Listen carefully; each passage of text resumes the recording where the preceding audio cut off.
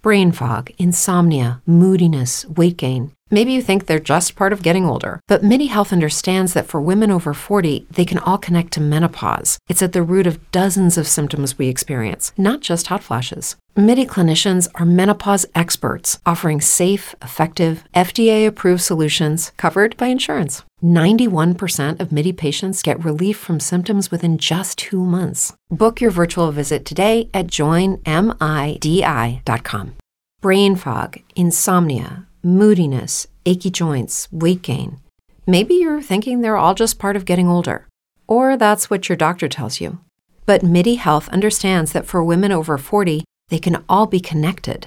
Hormonal changes that happen during perimenopause and menopause are at the root of dozens of symptoms women experience, not just hot flashes. MIDI specializes in compassionate care for women in menopause. Their solutions are safe, effective, and FDA approved. Plus, they're covered by insurance. A convenient telehealth visit with a MIDI clinician can be your first step to getting personalized care. They'll tailor a treatment plan for your symptoms and health history, so you can get back to feeling great. 91% of MIDI patients get relief from symptoms within just 2 months. When your body changes, your care should too.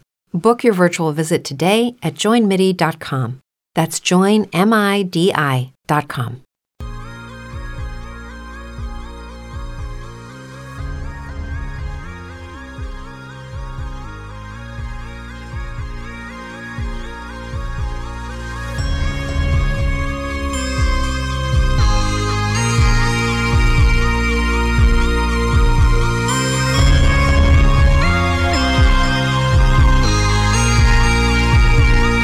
Hello, ladies and gentlemen out there. This is Joe Roop. I'm your host, and this is Lighting the Void, your truth-seeking radio show. Conspiracies, UFOs, aliens, even the Sasquatch. We got all the good stuff. Yes, one day we will have a Squatch guest on here. That's a fact. It's been a wonderful, wonderful month. We're almost at the end of our year. I can't tell you how happy I am about the goals that we've hit. And we've got some even bigger goals that we're going to hit for next year as far as listeners and podcast listeners go. Speaking of, I want to give a quick shout out to you guys out on Facebook. Edward, David, Aaron, just Aaron, Cameron, a.k.a. Elias the Artist, Jane Poe, all you crazy folks out there. I really appreciate all your support. And it's been a wild ride this year, and it's coming to an end. And I would like to say that I feel better about the shape of the planet and how we are right now. But I got to tell you, the one thing I'm worried about is it's 70 degrees here again. It was 30 the day before, 60 the day before that, 20 the day before that. This is not normal, folks. I mean, if you walk outside, just go outside your door and go outside your door again tomorrow and tell me if it may be just Arkansas. I don't know. But this is not normal. We can no longer deny the fact that there's something going on with the planet. You can see all of our stuff on the website at lightingthevoid.com. Make sure you sign up for the newsletter. I was going to put the vast esoteric library up there, but I talked to a lawyer buddy of mine, and I found out that probably not a good idea. Probably not a good idea. Because copyrights. That's right. And the last thing I want is a lawsuit. I'm just an old poor redneck from Arkansas. I don't need anybody coming after me that way. So we're going to figure something else out for you guys. But don't worry. We got a really awesome guest coming on tonight. Tonight's going to be all about great UFO stories, especially ones that are never told and ones that should be told. And it's going to be a great show. A little bit of news. It's not that great. But it could be, and I hope Miss Carrie Fisher, if you're a Star Wars fan out there, we're sending out a lot of love to you right now. I hope you pull through. I haven't heard anything about her condition. All I know is as far as what's going on is she's had a heart attack and that she's in critical condition. And this was Friday, actually. And I just got through watching Rogue One, and it seems it's almost like synchronicity, but if anybody knows anything about that and her status, I would really like to know that, because I'm a huge Star Wars fan and a huge fan of hers. And for all you authors out there, we're going to have by the way, our guest is an author as well. But it's kind of scary too that in Turkey, Bekai, I can't say her last name, Arikli, was arrested on December the 17th, along with a gun used in the attack last week. The suspect, who pleaded guilty in killing Akali Arikli, said her psychological state had been badly affected by the author's books. So this woman does seminars and she writes about angels and living with the angels and an angelic life. And this woman said that her books had messed with her mind to the point where she murdered her. That's pretty crazy. She says, I reached a conviction that she was a person harmful for other people. Koch said, or Koch, however you say that, in a testimony to police. She is a devil. I decided to kill her so that she could not harm others. I was not able to sleep for 2 months after reading her book and visiting her seminars, and by killing her, I prevented many others from going through the same problems.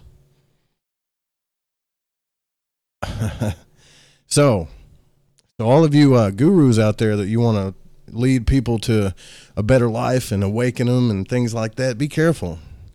Some of these unstable minds out there, once they start, going a little cuckoo, might blame you and kick your door in with a gun. Pretty crazy. Now, I've checked out this author's books, and they're wonderful. I'm sure she's changed many lives, and there's a lot of attest to it. But one person just had to end her because she couldn't handle her own brain. She couldn't handle her own marbles. So, yeah, not a lot of good news going on right now. But, hey, that's the news. It's bad, good. It goes both ways. So we're going to take a little short break. When we come back, we're going to have Chad C. Meek back on the show. He's been on the show before, and he's one of my favorite people out there. That's why I had to have him back. One of my favorites. And he's been on a lot of shows. All you got to do is Google his name. And we're going to talk about the greatest UFO story never told. So don't go anywhere. When we come back, that's what we're going to be doing. All right, we're back. I'm hearing some loud ticks over the internet, so if you guys hear the same thing, let me know. I hope it's just my phone, to be honest with you. Sounds like we're blowing out the mics. So if you hear anything like that, please send me a message on Lighting the Void or Joseph Roop on Facebook. Now we're going to bring on our guest. My next guest is Chad C. Meek, and we welcome him back. He is a writer, director, and executive producer of Giant Rock the Movie. He has taken his own early childhood UFO abduction experiences. That's right. And time spent with his eclectic Uncle George Van Tassel to bring the first of these episodes about the people who gathered at a place called Giant Rock, located in California's Mojave Desert. He has over 30 years of experience in the natural resource industries in the natural resource industries. And some of Mr. Meek's accomplishments during the last 25 years as president and CEO of Clarity Resources includes drilling 6 oil wells in Nevada's Great Basin, under budget, which has never been duplicated, by the way. And this project's success led to 2 oil well discoveries and the acquisition of over 100,000 acres of mining claims in Alaska, Nevada, and Bosnia. Giant Rock the Movie fuses together elements of sci-fi, adventure, governmental conspiracy, and actual historical events. Although this film takes some creative liberties, the historical sources and spirit of George's legacy remains constant throughout. We must reflect on this film about the compelling life of George Van Tassel as not only an important part of our history, but also as a very contemporary public message which he has transcended the decades and has been continuously denied by all the world's governments. And we have his nephew here, Chad C. Meek, one of my favorite guys. I'm glad to have you back, Chad. How are you doing? Joseph Roop, what a pleasure. I'm doing great. Thanks. Thank you for having me on again. I really enjoy doing your show. It's fun. I was just briefly, between your intro and between your commentary, my head went in about 5 or 6 different directions and I think there could be 5 or 6 different shows. regarding the various state of all this stuff. I mean, I'm thinking, God, and a lot of it, incidentally, are in my book, Giant Rock, and it's not. And this is no, I mean, it's an actual fact because I go into this, mind control and how things actually get done. And incidentally, there are no accidents. There are people out there. This whole mind control and what they do is they pick on lesser spirits. And they literally, screw their minds up and get them to do some hideous things. And then, what happens, and this can go from like Sirhan to whoever, even, Oswald to all people. They just don't know what they're doing. They don't understand why they're there, what their purpose was, why they're killing people. But it's being done. And there is a whole process that happens. So I tell people, out there, say, hey, what can I do to prevent that? Well, it's tough because there's some really smart people out there that have an agenda, and it's not for the human race. It's for their own psychopathic ingratiation of their own world and power base. And that part is just extraordinarily scary. But I was listening and said, well, the reason why they do this and the reason why this person went and shot and killed this person is because they had a walk-in, come into their mind and literally, rearrange the noodles inside of it, and literally that's what came in, and you get this almost compulsion and compelling activity that goes on with people, and I really think it's at the heart of it is the most insidious and predicament that people find themselves in, and my heart of course goes out to the victims of people that get murdered, but also these people are lost souls, and that do it, and I don't believe, everyone says, oh yeah, gas them, put them in the guillotine. From my research, a lot of these people, they just don't know what the hell they're doing. And so it's kind of like, okay, well, the guy gets lost already. What I would like to do is to get more research with some of these people that are doing some of this stuff, to really get inside their brains to find out where in the hell this stuff comes from, because human beings don't do this to each other. It's not within our nature to do this. And boy, it just gets, the plot just gets thicker. Well, anyways, I know that you mean this from the bottom of your heart. And the reason why I say that is you might actually, there's so many of us out there that we hear about abductions, UFO experiences, spiritual experiences. We hear about these things, and yet a lot of us only hear about them. So to experience it would be great, you would think. But I didn't even think about that. It didn't cross my mind. I thought maybe that this woman that shot this woman, because she was an author that was changing people's lives, teaching them how to live with the angels. Right, I just figured it was some psycho that shot her, which still could be it, but it never crossed my mind that it could be somebody that it could be a curse or some kind of implant to go in there and take her out. And the more I think about it, every person that we've ever had to this country that has tried to enlighten us, and not just this country, this world, you can name them one after the other, right, has been taken out in crazy ways. Well, you go down the list. I mean, I mean, it's an amazing. You can go to Gandhi. You can go to Dr. Martin Luther King and John F. Kennedy, Robert F. Kennedy, et cetera, et cetera. People that actually really get the wholeness of this world. If they get close to actually turning this thing around, it's amazing. And I don't know whether it's Charlie Manson. I mean, he was a Mason. I mean, and I don't want to, I know there's a lot of lower level Masons out there and they think they're doing good, but Charlie Manson, he was a Mason. Okay. And this, and then you get into some of the other history like Tex Watson and all that. He was the child of Methodist preachers, and actually there was this one school up in north of Dallas, a college that he went to, that the CIA was doing mind control experiments with LSD.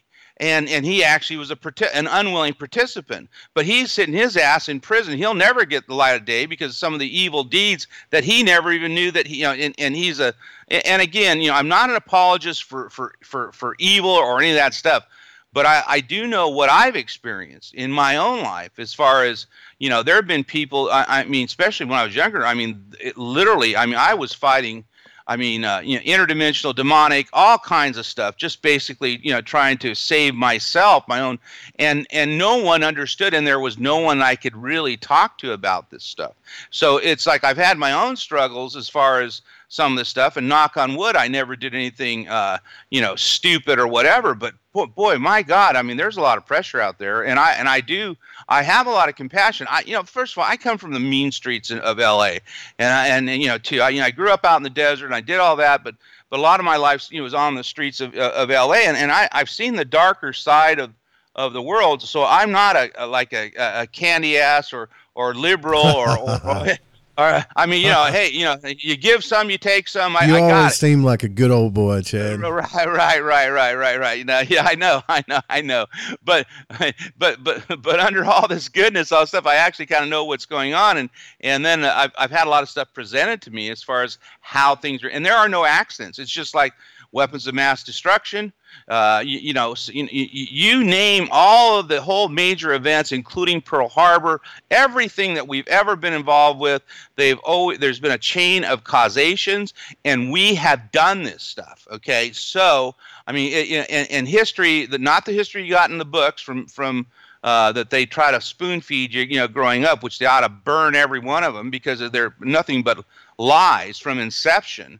But and this may sound radical, but the truth of the matter is there's this other agenda that actually moves things and controls things. So and I actually experienced some myself even with making Giant Rock. Well, right. I was going to ask you that. Like you seem very passionate about this, and you were the last time we had you on the show, and I love you for it because it's great.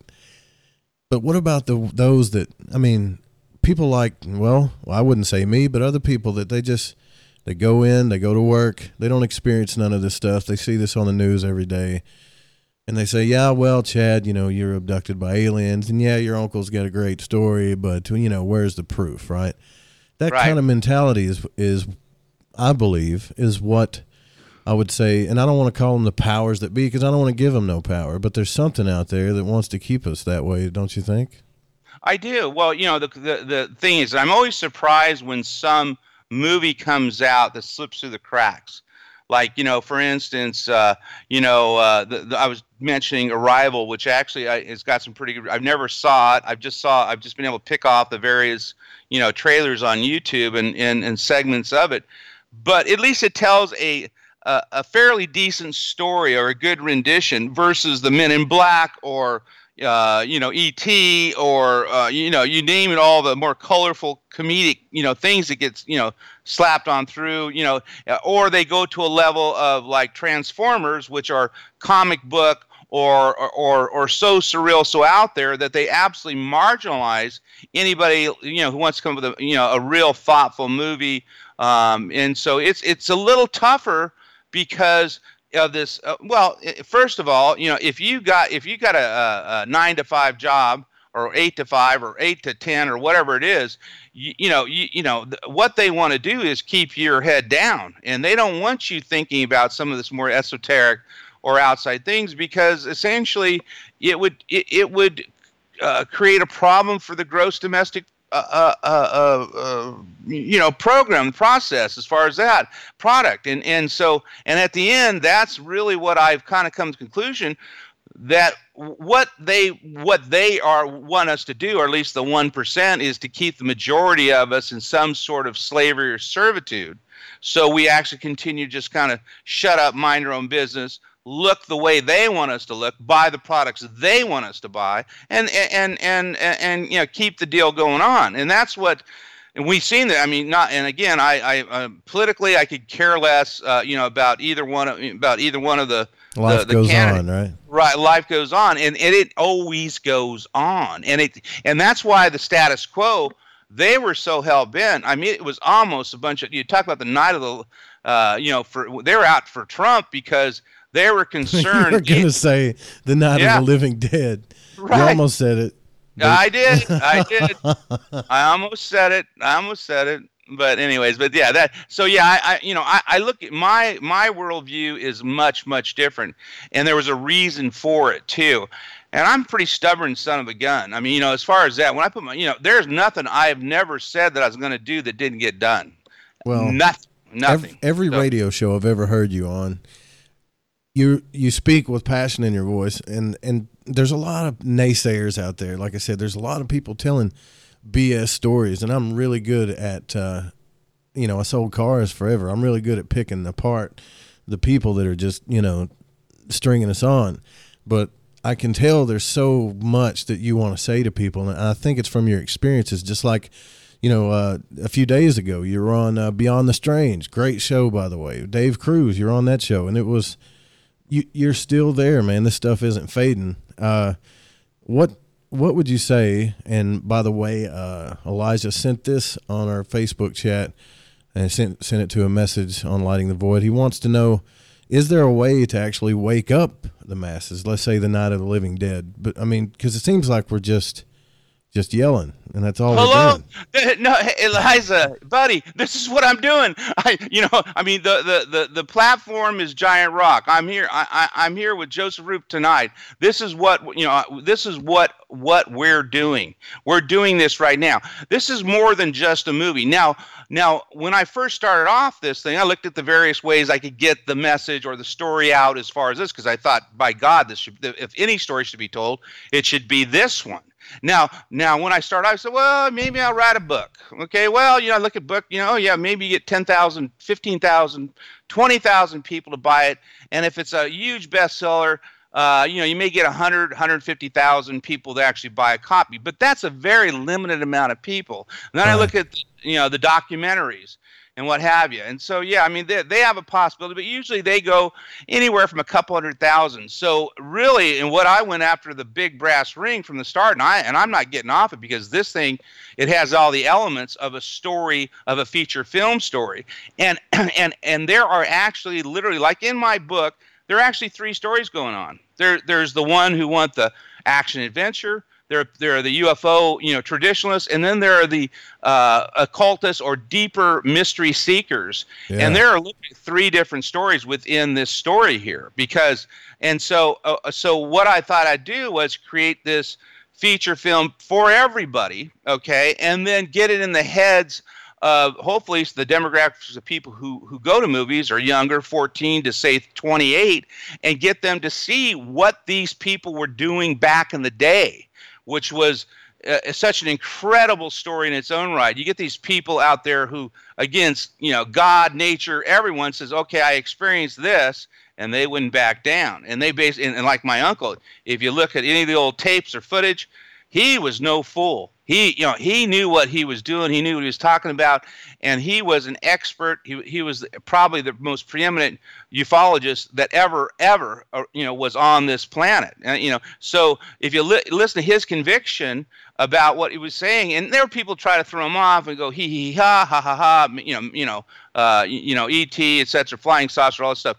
And you just watch them. I mean, hell, he'd eat them up, which is really, there are a few people out there, and for whatever reason, here I am, it's been almost 40 years since his death. Yeah. And, so, it's all of that reality and all of that the Giant Rock experience and phenomenon, it left such an impact. It's still out there, and you can't argue with that. I mean, and really, and trust me, there's so many stories behind the stories. I never really wanted to do this. I was going to say that. I mean, you come from a background of, you have, plenty of money. You probably don't need any money. Yeah. You definitely, you're like me. You definitely eat good. Right. I eat really good, and I sleep in a wonderful bed, and I live in a wonderful place. I do what I want, and et cetera, et cetera. And I don't want to be famous. The media actually is, though. I think you're right. The media is probably the only way to get through to the Night of the Living Dead, because that's all they. That's all they. I say that, but I'm on the internet 24/7. I try to stay away from the TV, but. That you're probably right. The books, the media, and a lot of people want to get a lot of messages out, but they never put anything on any kind of platform to get the message out. It's nothing but work. And I'm in the lion's den, and it's not like they don't know who I am, because they do know who I am. I've had some big hitters come try to bump up against me, and a lot of things. For instance, I had what the hell is his name? I can't remember his name. I had a business partner. I forgot Clint Eastwood's name. That's how old I am. Anyway, Clint Eastwood's business partner. He contacted me, and he goes, well, he says, there was some exciting. You got an exciting project. Can you do it less than $5 million? And my answer was, no, I can't do this for less than $5 million, because frankly, if I do it for less than $5 million, the best I'm going to do is get this thing up on a Netflix or an Amazon or some sort of alternative platform.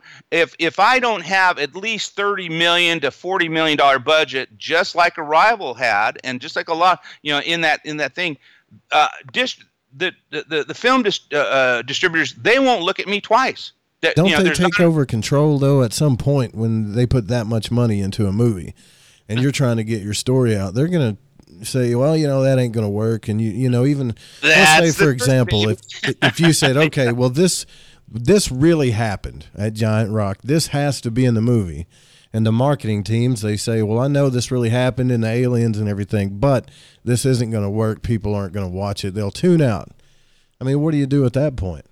Well, you make the movie first, is what you do. You frankly, you don't let them get inside of you, because if I went to a major studio, like say for instance, Paramount, or if I went to some of the bigger ones, they would dictate everything about that on the dailies. They would literally, and they would do, go through their various marketing groups and focus groups and say, oh my God, well one of the aspects is I get in there with COINTEL,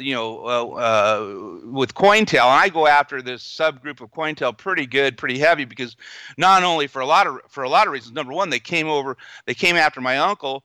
They sent nude photographs of my uncle and a couple of his girlfriends to some of the family members, including my aunt. I mean, there was a lot of stuff that they were doing that just was not kosher. I mean, and they had a habit, because here was a guy in the 50s telling everyone, well, the people, the council told me to tell you that above ground nuclear testing is destroying not only our environment, it's destroying parallel universes. This is the 1950s, and he came out they sent telegrams out, and actually they had this big flyover in Washington D.C., well documented. Et cetera, et cetera. So, you get into the whole COINTEL operation as far as what they were doing and the history of them. I mean, they were hanging the weathermen out, the weathermen, which were protesters in Vietnam. They were hanging people out of 18-story buildings. And literally getting information like that, not too far what's going on with this waterboarding and all this stuff, but that's what they were doing with people here in this country that were protesting, okay? And the bottom line is they were able to get information. Lo and behold, when they tried to go to court, a lot of the weathermen never served a day in jail. Why? Because how they got the information. They couldn't provide a good source of where they got the information, because they were hanging people out. Their rights were violated. So I present this, and so they, well, that's not, and then the whole LSD mind experience, which I've got a segment in that, which actually occurred. They did this. Okay. So then you have to worry about PG versus R, as far as that. Oh, you got yeah. So there are certain things that you have to watch for, and absolutely, I'm no fool. I will deal with it, but I'd rather deal after I have the movie done versus have to fight with. Can you imagine me? I mean, God, I can't even imagine myself, me fighting every day with some, young movie executive, telling me exactly what the people, what they can and cannot do. I would rather. Stanley Kubrick wouldn't stand for it. I don't think Mr. Meek should neither. And then I'm going to get, who am I, and et cetera, and we know best. Well, bottom line is that they don't know. They really don't know. But there is an agenda within that whole Hollywood world. Number one, that's why I'm not interested in basically doing a deal with the studio. If they came at me, and they do it on loans anyways. They loan you the money. They charge you usury interest rates, and literally by the end of the day, you may end up with a hamburger and a fry and a Coke, and an attaboy, but you've lost your movie and you lost the legacy and lost the creative point. Brain fog, insomnia, moodiness, weight gain. Maybe you think they're just part of getting older, but MIDI Health understands that for women over 40, they can all connect to menopause. It's at the root of dozens of symptoms we experience, not just hot flashes. MIDI clinicians are menopause experts, offering safe, effective, FDA-approved solutions covered by insurance. 91% of MIDI patients get relief from symptoms within just 2 months. Book your virtual visit today at joinmidi.com. It's true that some things change as we get older. But if you're a woman over 40 and you're dealing with insomnia, brain fog, moodiness, and weight gain, you don't have to accept it as just another part of aging. And with MIDI Health, you can get help and stop pushing through it alone. The experts at MIDI understand that all these symptoms can be connected to the hormonal changes that happen around menopause, and MIDI can help you feel more like yourself again. Many healthcare providers aren't trained to treat or even recognize menopause symptoms. MIDI clinicians are menopause experts. They're dedicated to providing safe, effective, FDA-approved solutions for dozens of hormonal symptoms, not just hot flashes. Most importantly, they're covered by insurance. 91% of MIDI patients get relief from symptoms within just 2 months. You deserve to feel great. Book your virtual visit today at joinmidi.com. That's joinmidi.com. Homie, don't play that game. I already know where they're going to come from. I'm with you on this, but I will butt heads with you on this one little thing. Go ahead. Netflix is taking over, man. They're doing good. I know you want to get on the big screen with this thing, and heck, I don't blame you.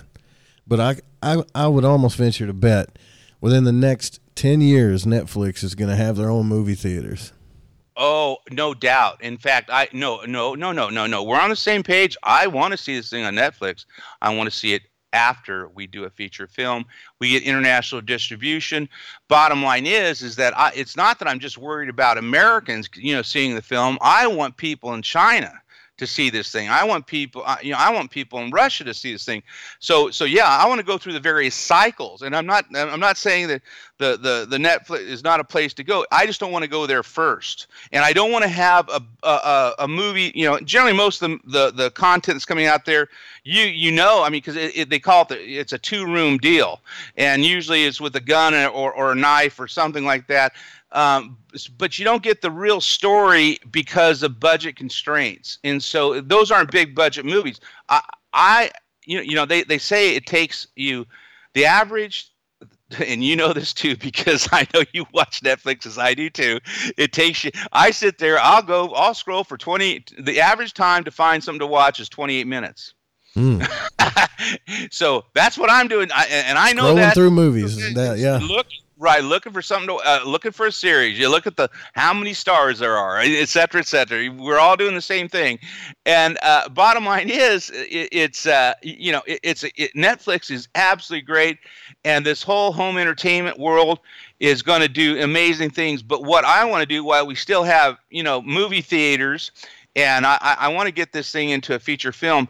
Now, also too, if it came down to it, like say for instance, somebody said, "Hey," Netflix came to me and said, "Hey, we'll do a series." Yeah, of course I'm going to consider it. It just depends on the deal and what have you. But if you want to I would go for that. Yeah, but if you want to make money, you got to get some. Feature film is really the way to go. Then you go to Netflix. Then you go to the regular cable. Then you go to the sub cable, AMC. Then you go into terrestrial TV. You go through the whole process, and there's about 5 or 6 different things of places where you can go grab money. So first of all, I'm a businessman. No doubt, I'm not a commie. I believe in the capitalistic system.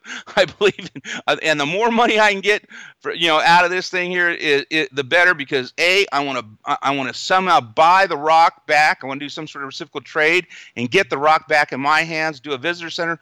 I want to get the integratron out of those people that are making all that money out there. Of my uncle's work that he did, that basically donations provided all that money, including Howard Hughes.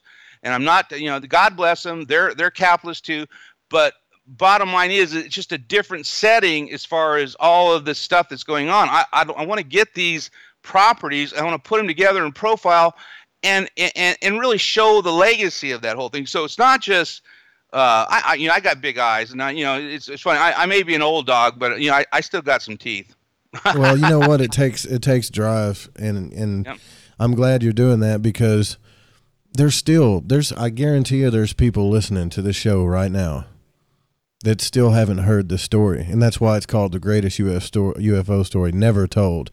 I don't know how it came across as ever on my site, but it's never told. It should be told, and it's a lot of people. If you study aliens, if you're into UFOs and the paranormal, you know the George Van Tassel story. Yep. But if you don't, Chad, just break it down real quick, because it's a huge story. But what happened out there at Giant Rock? Well, actually, what happened was, first of all, the genesis occurred in 1930 when a man named Frank Kreitzer rolled into a gas station where my uncle and his uncle were working in Santa Monica, California. Guy had no money, had nothing, had a dream, had a vision that a group of people came to him in his dreams and told him to go out and start a legacy out at this giant stone. So this guy comes to this old Exeter, and it's cleany, no transmission, etc. And so they ask him, so he comes in, and so he tells them this story. He tells them the story about what he had seen, and my uncle was mesmerized, and so is his uncle. And they end up giving him, I think, $31. They fill this thing up with canned goods. They fix his car for free. And as they were leaving, they were talking to themselves, because I heard this story and I kind of laughed. He says, "We'll never see that guy again." He said, that guy just got all stuff for free. They're feeling a little bit sheepish because they got enrolled with his story. Yeah, they just got took. Yeah, and they said, "We just got took." That guy, yeah. that's the guy. Just. Well, lo and behold, they got a letter in a month, and he had made claims out there. He had found the giant stone, and he was actually mining. He cut him in and all that stuff. So that was the genesis of it. And so my uncle kept on going out. My father, who actually was living with my Uncle George and Aunt Eva and my grandmother, was during the Depression, and my father was living with them. They all went out there, and that was it was a great place to be, as far as for them, it was a great place to be, and they were hanging out and they were doing things out there. And then then the other part was, he was a very interesting guy, follower of Nikola Tesla, follower of Dr. Rudolf Steiner, a metaphysical guy in his own right, but he was losing his mind. He was, and he was seeing, he was talking about UFOs the size of dirigible landing out on this dry lake right next to it. But he ran into all kinds of trouble and, out there. But eventually what happened is the authorities came out. He spoke German. He was talking on shortwave radio during the war, and he wouldn't come out of the rock, this inside of this rock that he carved out, the most beautiful thing I've ever seen in my life. He wouldn't come out, and they threw smoke canisters down there, ignited a bunch of dynamite and other stuff, and so he got eviscerated down there. Then my uncle came out there a few years later with the rest of the family, and my whole family homesteaded the area right after 47, and started and opened up an airport, a restaurant, and all the other stuff. And then my uncle had this extremely weird experience where he was woken up at night and brought into a ship and given the grand tour of the ship and the area, took off and flew, and so he was hooked after that. Go figure. You have, so the Integratron and this whole thing is basically, it doesn't belong to the family. Is that what? No. In fact, it's funny. I just wrote an interesting article for a magazine. A friend of mine, UFO, the real story, and what had happened was, in 1973, my Aunt Eva died, and then my uncle, he was around her, God bless him, man. He had a girlfriend, and they got married, I guess, within 5 days or something. And so all the machinery that and it was fairly huge. He wrote a newsletter that went to 100,000 people around the world. And that all stopped, and the donations stopped, the research stopped, And then my uncle died and left it to this his second wife, which she was Looney Tunes, and no one liked her, and so all the money stopped. And then she died, and she gave this Integratron, this, which, God, the story behind that is incredible. Essentially a time machine to a caretaker that had wandered on there because she didn't know anybody else.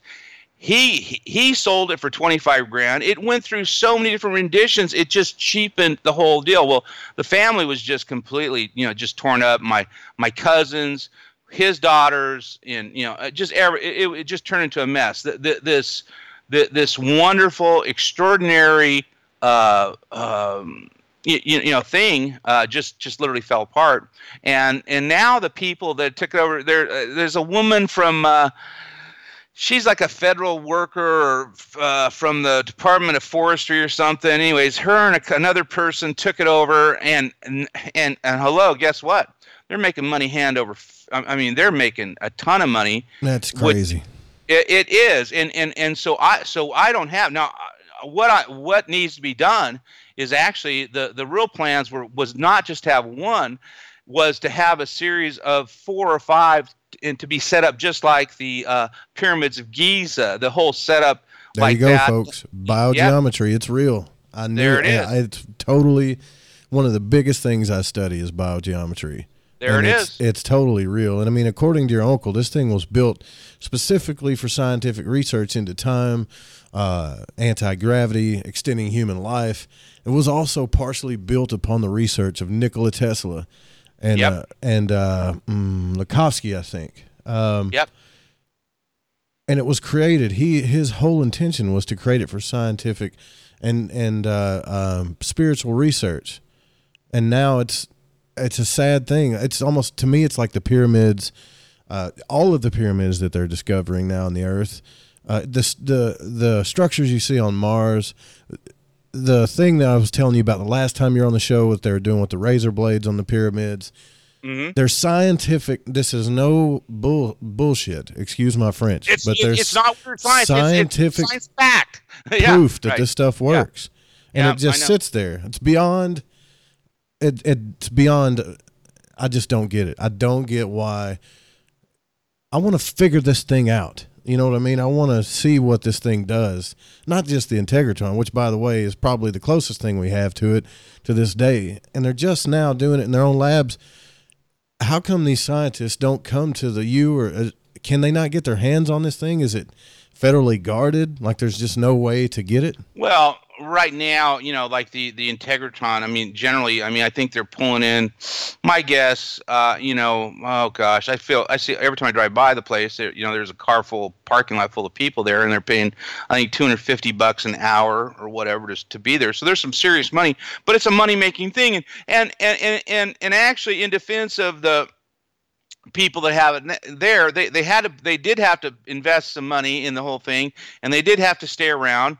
And then people have been coming in droves, okay, which actually, between what I do on the radio, I even drive people out there, from my own commentary on it. People just get intrigued and they go out there, but they're the wrong people to have it. They're not the right people. It's not some tourist trap. It's not some hokey, it's not an amusement park. I mean, there's some real stuff there, and there are a few people out there, which I think, and actually I even commented on this. That thing never got fully operational for a lot of different reasons. As far as that goes, number one, it also was provisional.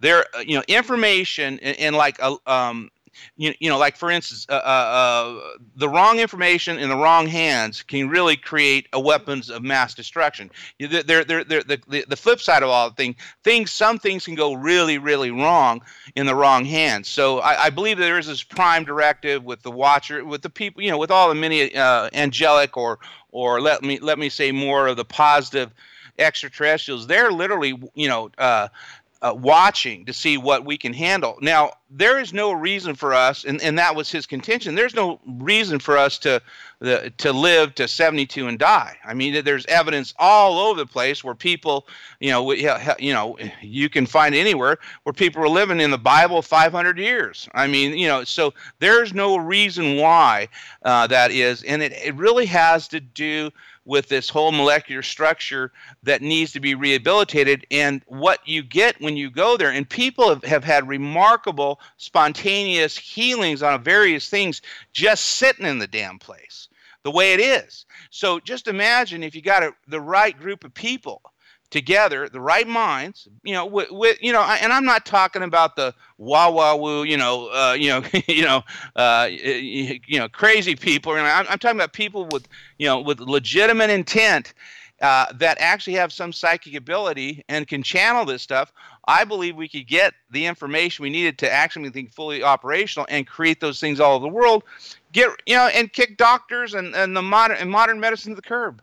Say goodbye to your credit card rewards. Greedy corporate mega stores, led by Walmart and Target, are pushing for a law in Congress to take away your hard-earned cash back and travel points to line their pockets. The Durbin-Marshall credit card bill would enact harmful credit card routing mandates that would end credit card rewards as we know it. If you love your credit card rewards, tell your lawmakers, hands off my rewards. Tell them to oppose the Durbin-Marshall credit card bill. What if you could have a career where the opportunities are as vast as our nation, where it's not about mission statements, but a shared mission? At U.S. Customs and Border Protection, we go beyond to protect more than borders. From ship to shore, air to ground, cities to local communities, CBP agents and officers are keeping people safe. Join U.S. Customs and Border Protection and go beyond for something far greater than yourself. Learn more at cbp.gov/careers. Because obviously it doesn't do any good. Anyways, so I mean, that's the promise of this whole thing. And I've often said that this was when I entered in this thing, I knew damn well that I was in for a fight. I mean, I really do, because but it's always been more than a movie, more than a book, more than me. More, this really has to do with our legacy that has been robbed from us. But it's been going on. Morgan did it to Tesla. I mean, just think if our world if we would have had Tesla's ideas moving forward versus Edison's, think of where our world would have been right now.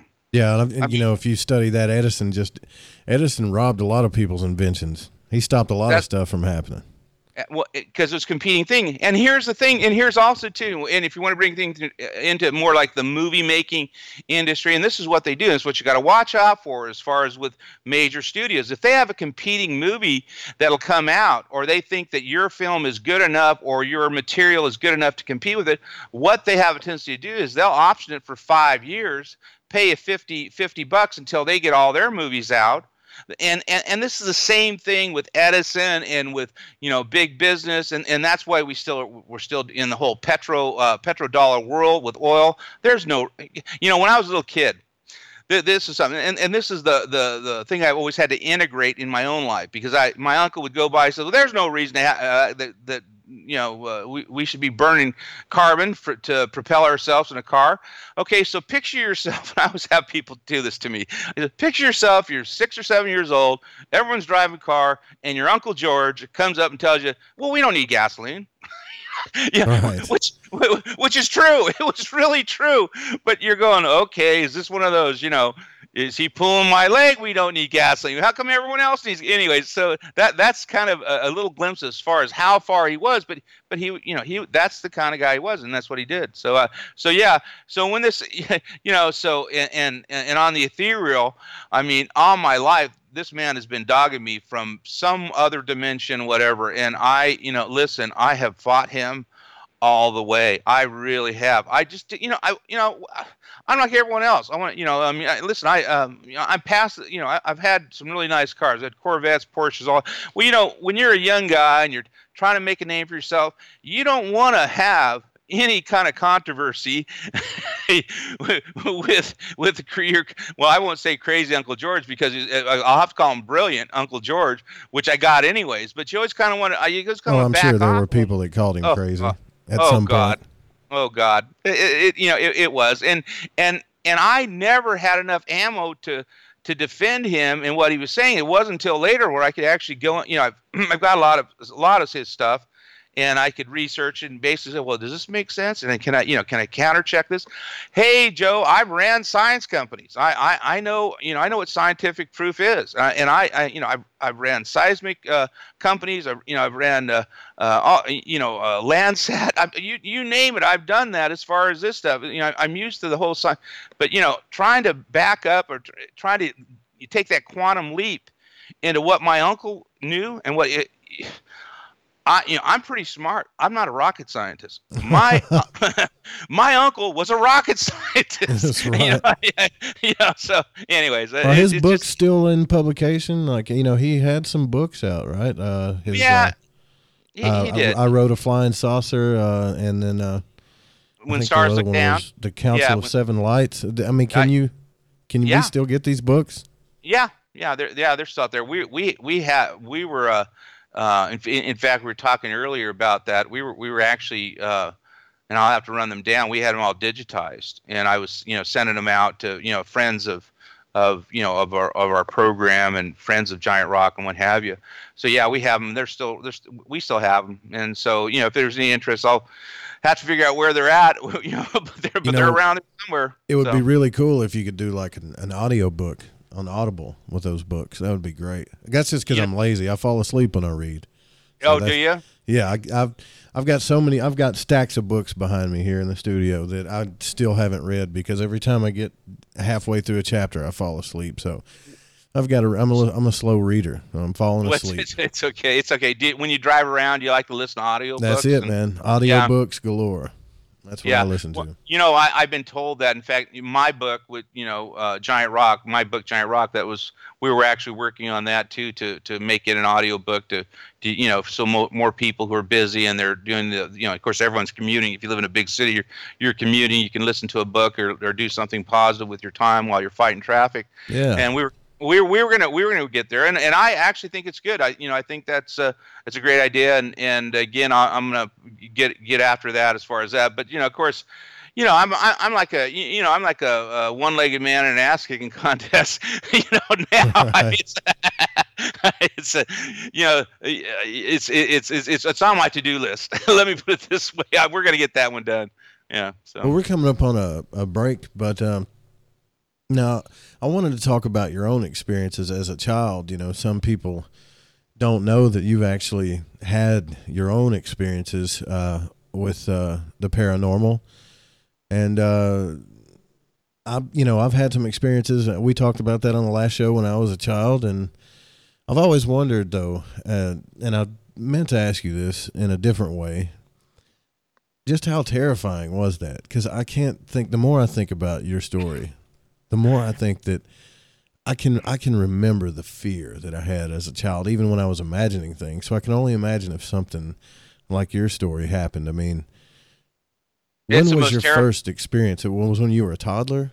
Yeah, I was like 4. I was like a little after I was 4 years old, and that was my first. I was actually taken out of, teleported through a glass window at my grandmother's house. It was not too far from the Integratron, and that's where it began. And they were the smaller grays, and they were doing medical experiencing. And the answer to your question is the most terrifying thing I've ever experienced. And there's a reason why they would go towards younger people, because number one, all the toxicity of living in this modern Earth.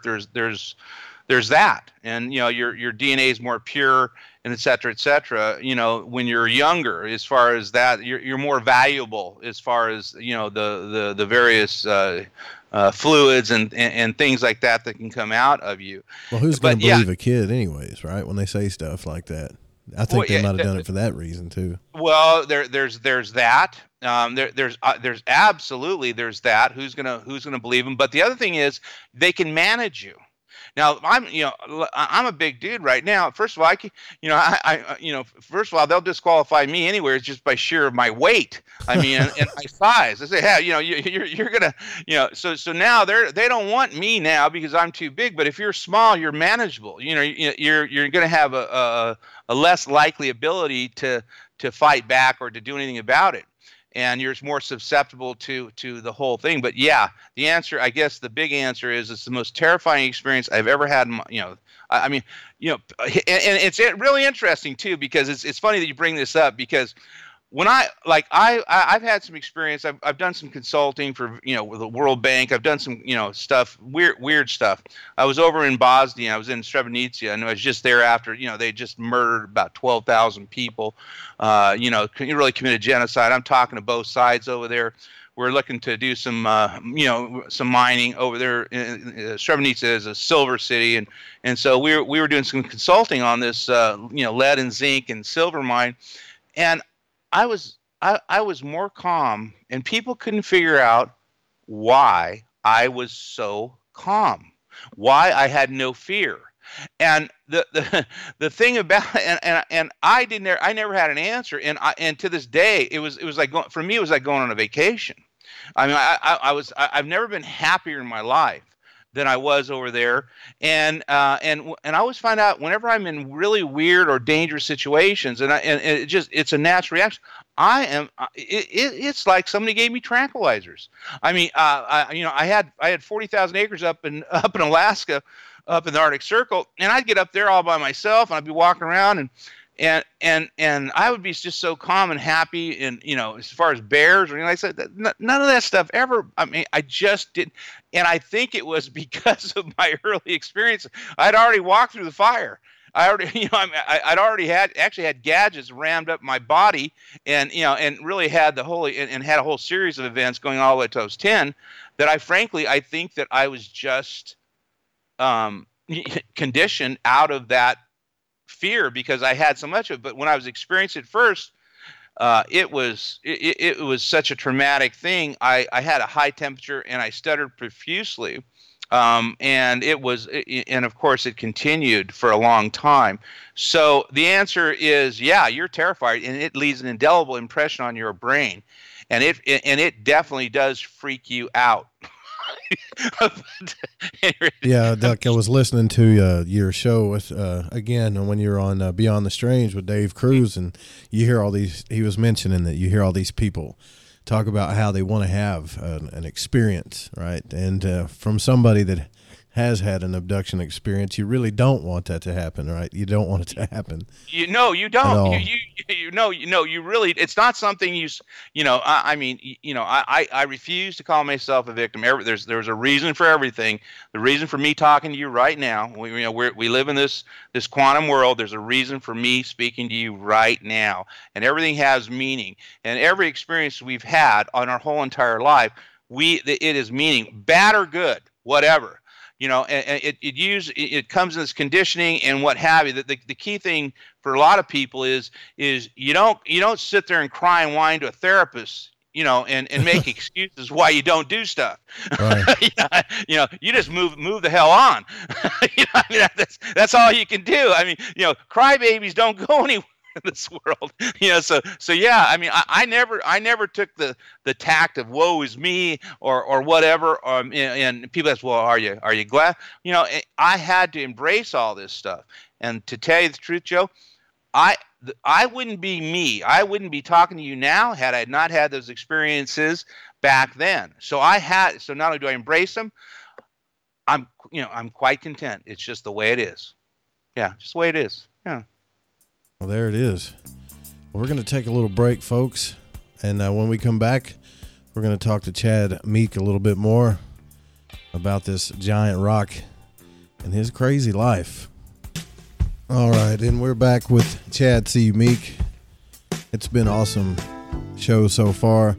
And by the way, you can pick us up on Google Play now. We're trying to get across all the platforms so you can hear us on everything. That's right, everything. So we're on Google Play now if you want to listen to the podcast there.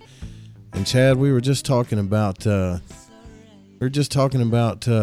all these journeys that you've been through. I think, man, I don't know how you do it. Do you ever get a break, man? Oh yeah, what happens is I have this intent, and I have to, and usually it's a forced break as far as this goes. But yeah, no, I get them.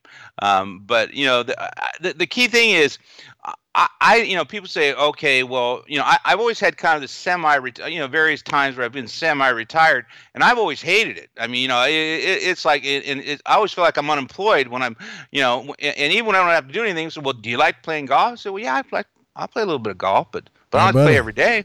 I play, but I want to play every day. I said, do you like tennis? I said, yeah, I like tennis. Heck, my last place, I had my own tennis court. Hell, I played there 3 times. Do you like playing tennis? I got horses. I got dogs that are like horses. I got Great Danes that are the size of horses. And everyone says, oh, well, don't you like all that stuff? I say, yeah, I do, but it's not what I do. I like being engaged. I like basically building deals. That's more me as far as being involved and being engaged and having some mental stimulation versus being set out to a pasture or whatever. And I'm not even close to a real retirement or Social Security or any of that as far as that age go. But I'll be working. I'll be working till the day I die. I mean, it's just me. And I've always grown up struggling. I didn't have a. When we were living out in the desert, one of the houses we lived out there, we didn't have a thing called indoor toilet. I thought you was going to say indoor pools for a minute. No, we didn't. No, I didn't have that either. We were a bunch of desert rats living out in the desert or living out, or living in the city. I never lived in the good place and all that stuff. So that's how I've always grown up in that, and that's been my mentality as far as that stuff goes. So on top of everything else, but yeah, no, I'm always I like being engaged, and so if it wasn't for this giant rock experience and what have you, and all the stuff that's afforded, which in many respects has been a blessing because it's allowed me to get well psychologically. I mean, I could not pay a psychologist to basically deal with the stuff that I process through writing and through talking about some of my experiences because. Even though they may seem a little wild and crazy, once I process them and voice them, I feel a little bit better about them versus, running into the whole, into mama's hands and the whole victim's chair. I don't fly that way. So. Well, I got to tell you the truth, and it may not matter to everybody else, but it matters to me. I visited the desert a little over a year ago, and. Say goodbye to your credit card rewards. Greedy corporate mega stores, led by Walmart and Target, are pushing for a law in Congress to take away your hard-earned cash back and travel points to line their pockets. The Durbin-Marshall credit card bill would enact harmful credit card routing mandates that would end credit card rewards as we know it. If you love your credit card rewards, tell your lawmakers, hands off my rewards. Tell them to oppose the Durbin-Marshall credit card bill. Without the ones like you, who work tirelessly to keep things running, everything would suddenly stop. Hospitals, factories, schools, and power plants, they all depend on you. No matter the weather, emergency, or time of day, you're the ones who get it done. At Grainger, we're here for you with professional-grade industrial supplies. Count on real-time product availability and fast delivery. Call, clickgrainger.com, or just stop by. Grainger, for the ones who get it done. I have an angst, man. I want to go back. It seems like, the whole paranormal UFO thing, it seems like everybody always sees the UFOs there. Everybody that's always having experiences are in the desert, and I'm under these big old trees down here in Arkansas. And I feel like I'm left out, man. Do you think there's something? I mean, it's such a big sky. It was like everybody, my dad's always told me, there's nothing in the desert, you don't want to go out there. But, man, I got to tell you, that's the one time, and I'm a night watcher, it's the one time that I stared at the sky for hours and hours. And I wonder if that has anything to do with why so many great UFO stories and things that have happened in our history have been on that side of the country. Do you ever wonder about that? I mean, they have, but, but also, too, if you really get into it, They've been everywhere. They've been down in Louisiana, been down in Florida, up in Maine. You know, the early origins with Betty and Barney White. What was that, up in Maine or someplace like that? A lot of the stuff's happened. The underground water stuff's going on. I think that there has been an incredible amount of stuff going on here. Now, I have a place down in Mexico. I overlook the Pacific Ocean, and I'm surrounded by water. I have an estuary in the back, and I have the Pacific Ocean in the front, and I have decks all the way around. Well, of course, since I've been down here, I've had 5 sightings down here. Okay, well, because I have huge windows, and and if I see something weird, I go walk out my front door, so it's a little easier for me. But that is helpful, but that's not the whole story. And I don't know. Well, I'm moving out there regardless. When my son turns 18, I'm going west, baby. Well, you know what? I tell you what, for instance, if you're going to go out in California, and this is in Giant Rock and around that area, as far as that, you can pick up yourself some acreage. You can pick yourself up a little house and probably a water well too, and 4 or 5 acres for 60 or 70 grand out there. So it just depends on your level of comfort and what have you. I'm gonna be out there. I'm gonna make it back out there. Soon. I just been waiting for some other stuff to occur, but I'm going to be headed back out there because I like living. I like living in open spaces. I just like beautiful out there, man. So one day we'll all be out there drinking Coronas, barbecuing chicken, and just watching UFOs all night. Yes, we will. Yes, we will. I get on YouTube and I watch all these UFO videos, and man, I wish there was a law. I wish there was a law that said, look, if this thing's fake, you can't put it up.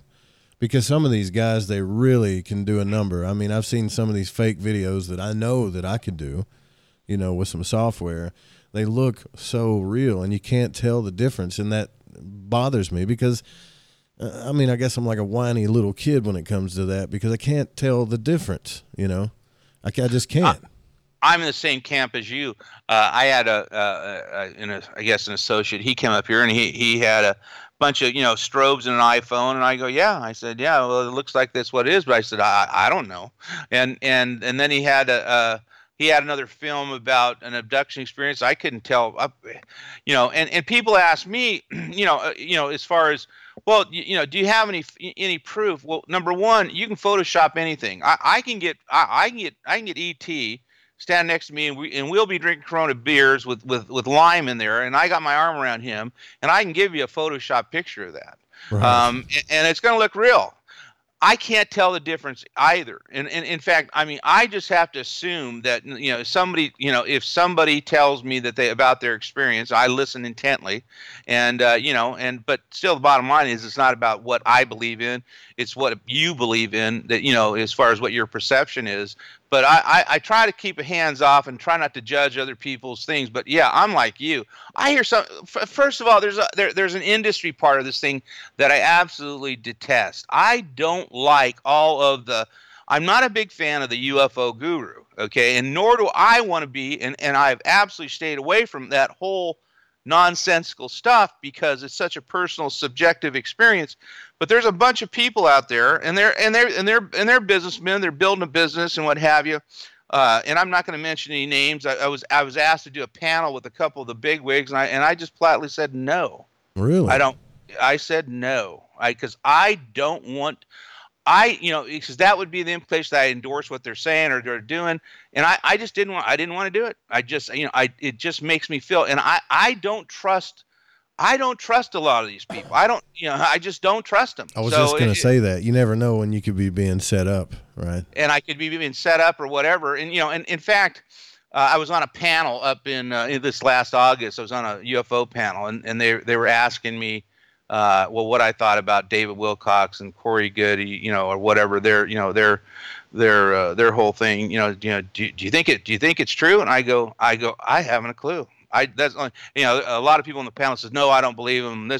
Yeah, I do. I think it's, I said, I don't know. I have no way of knowing. Well, here's the thing about David Wilcox, and you listening, you can check this out for yourself. If you get on Gaia and watch some of his stuff, some of his stuff is just talking, right? But when it comes to the biogeometry, the same stuff that Mr. Van Tassel and Chad is talking to us about is on there, and he has scientific proof. It's all there. Hello, that is what I've been dealing with. I've been dealing with this, and it's kind of I've been dealing with that, and I also too. There's a couple things I'm really upset about. First of all, Giant Rock, it's copyrighted. I've trademarked all this stuff. As far as what I do, as far as this stuff goes. So that's fine. And I love it when people, but they stop giving him credit. They stop giving my uncle credit for the information that they're passing on and their methods. And every one of them, if you get into what my uncle did as far as with the UFO channeling, they had Friday sessions, what he was doing, that was passed on by Frank Kreitzer. This is my family. I know this stuff firsthand. And so when I hear it, I go, well, God, come on. I'm sitting there waiting. I said, well, yeah, I got this. I got some of this stuff. No, it was, it was from this, this, my own meditation. And so no credit. And that's a little bit disconcerting. But I know it's part of the game. Everyone's trying to push themselves up and what have you, as far as that stuff goes. But it does irritate me because I know exactly what my uncle was doing and what they're saying, and I can't tell the difference. They don't. Are you speaking about the things that when he had the conventions and stuff back in the? Yes. Okay. Yes. And as far as this and down to how do you channel a UFO? Okay. Well, there's a couple of people. It's awfully close as far as how they do it. And they're taking people out there and they're charging them XYZ amount of dollars and all that stuff. And I to me, this borders on kind of a, and that's why I didn't want to do the seminar circuit. I didn't want to do that or try to hype my book or whatever. It just, there's something about all that I just don't like. And to me, it's kind of like almost like it's kind of like a religion.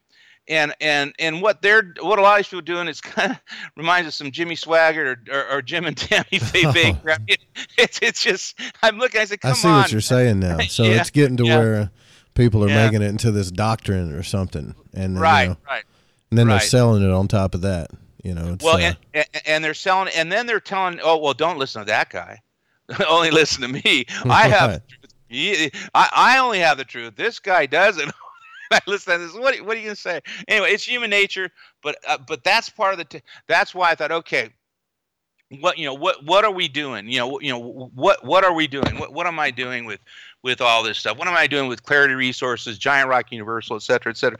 They're set up as businesses as far as that. We hope to do a lot of good, and we hope to do a lot of building. We hope to do a lot of stuff with the proceeds of the money we earn, not the money that we want to earn our way.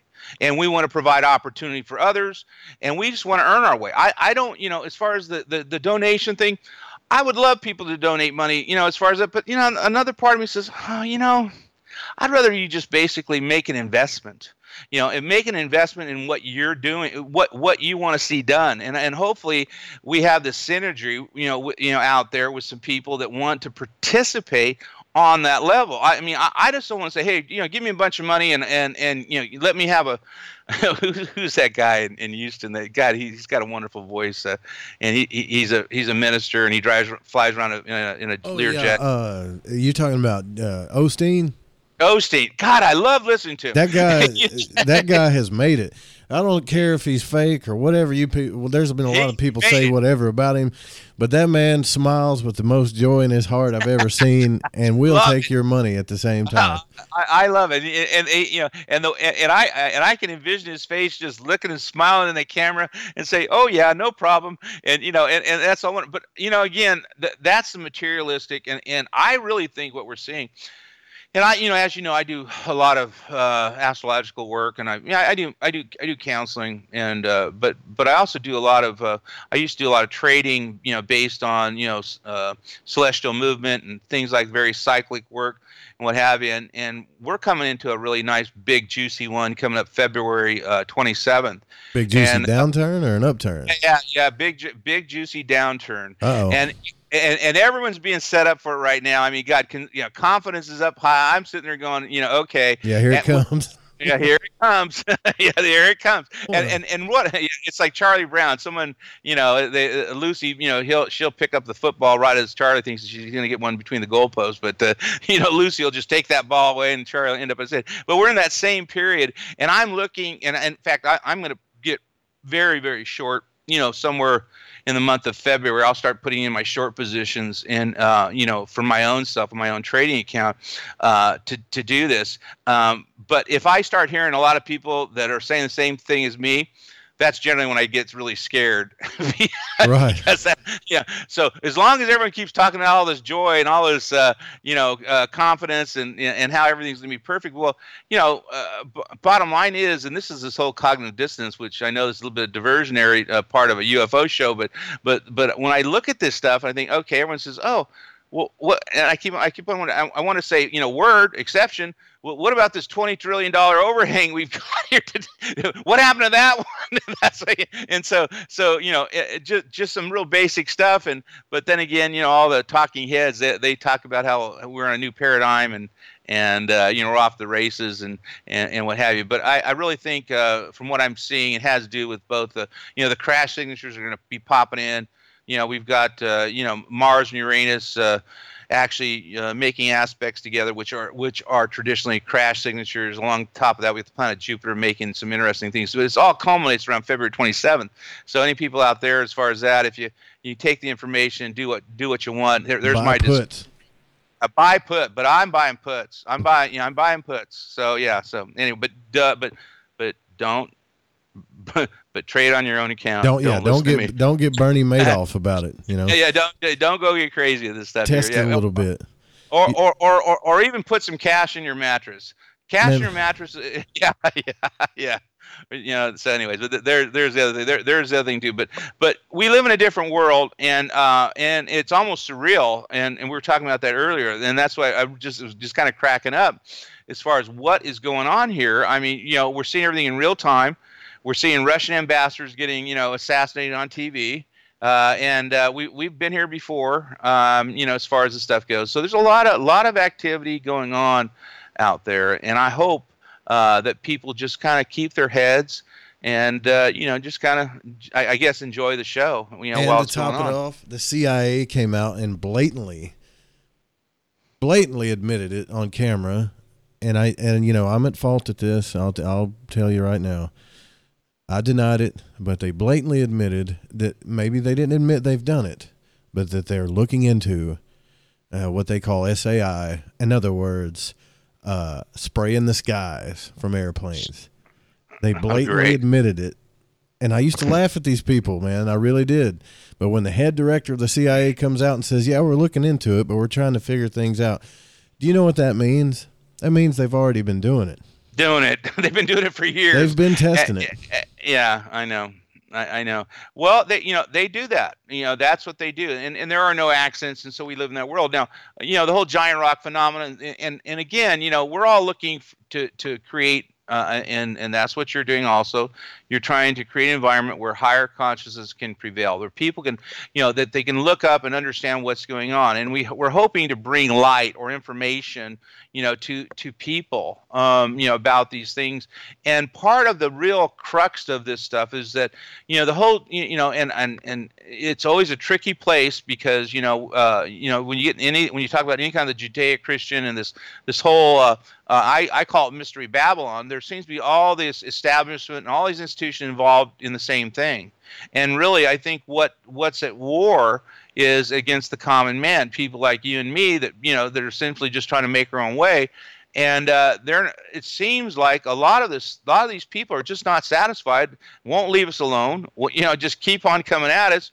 And when you get into chemtrails and all that stuff, and again, it's like I was listening to Joe Rogan, talking about chemtrails and what have you. And he laughed it up too. He laughed it up. Well, the other thing too, he laughed at, and also too, and it was kind of a slight who he liked to talk to. He said he liked to talk to scientists versus, people that claim that they had direct experience with that, which is somewhat a little elitist. He's got a great show. He's a great talent, no doubt about it, et cetera, et cetera. Mm-hmm. But it's almost somewhat condescending, as far as, with the rest of us. Well, and you could see him laugh. I didn't mean to cut you off there, but I want to say it before I forget it. You could see him laugh at one of the George St. Pierre is one of the best fighters in the UFC. Really good guy, great character. But when he got on Joe Rogan's show, they were trying to make fun of him, but he was trying to tell them that he had a missing time experience, which I plan on having a show about that, where he lost time. You know what I'm talking about? Right. Where he had lost an hour or two of his time, and he was trying to explain it, but as they kept laughing, he stopped talking about it. And he said, all I can say is that I felt like was a fish that was pulled out of water and put back in. Yeah. Well, I've heard so many people, as far as in my world, talk about missing time. To me, that's a given. I mean, that's what happens. We've got all kinds of interdimensional activity going on, and along with the the more terrestrial or even within our own galaxy, there's all kinds of things going on. But to actually kind of laugh on it, but when you laugh at something, why don't you go laugh at Muhammad Ali? Muhammad Ali unequivocally talks about his experience. His business card had a UFO ship on it. And if you want to talk about it, John Lennon, he claims he was abducted.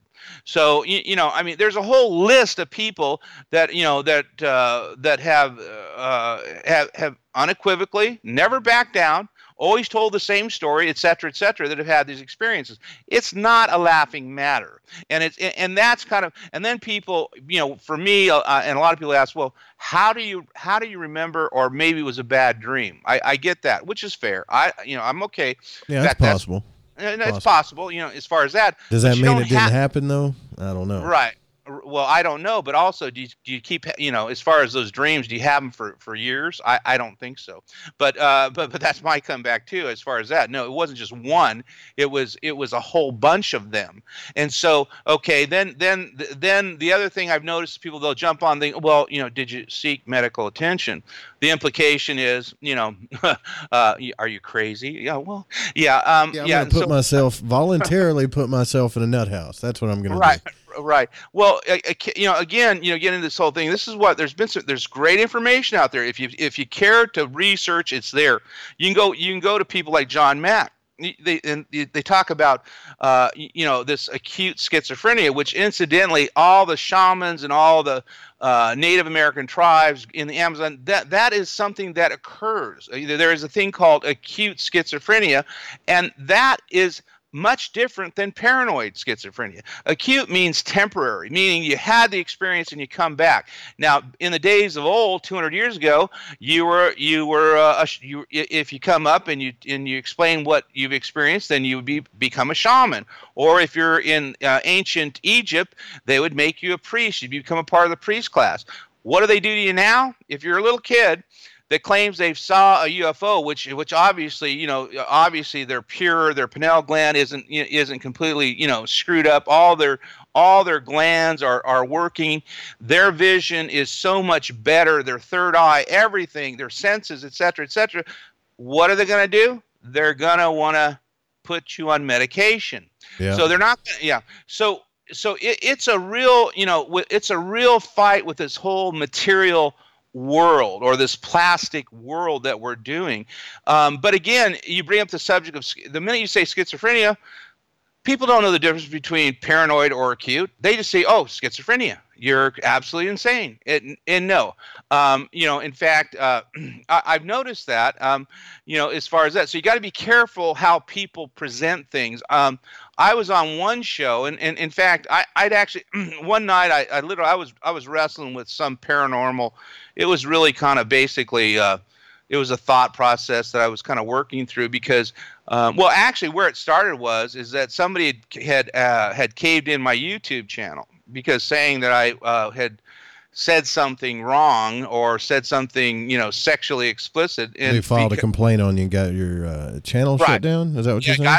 Yeah, got it shut down, and there was, I mean, you can go to it today. It's the same thing that's up there. There's nothing. There's all there are clips and what have you. There's nothing ever, pornographic or explicit or anything like that.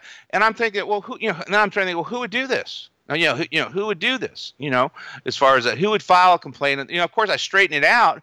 But having to straighten something out like that is really good. But I started wrestling with the whole thing, and usually when I do that, I get kind of it's a tough battle, and literally, I get somewhat, I guess, quasi-visitation. I don't know where the intelligence comes from, but I start wrestling with it, and I did it all night, and I did a radio show the next day, and I won't even mention the show, and the stuff that I came up with was really profound, and before I could get onto it, the actual owner of the station, or the owner of the station, got on and started joking around. And the show that I was on, it had never happened to her before. He had never done that. And then you try to. Oh man, you got to tell me the show name after the show. Yeah, okay. And he started playing around with that stuff, and I'm thinking, what is this about? I mean, right when I get to the point where and I was going to basically talk about something very, very profound, and really, essentially, it was that everyone needs to wake the F up and really understand what's going on, and literally take your place, take back your planet, et cetera, et cetera. There was a whole, bunch of, it was like 8 or 9 pages I wrote, on it. And right when I got to the point of that, that's when this guy comes on and completely blows up the whole thing. And so I just shut down, as far as the whole thing, the message didn't get out. But that's how it works. And that's how things, and that's what the more of us, and the more people who are consciously aware and who are ready to hear, the better off it's going to get. And I think we'll get to a point where we're so consciously aware that all the rest of this nonsense will just dissipate away. I think that, I think the big struggle, it won't be it's not a fight in the street. It's a fight in the mind. It's a fight in the perception.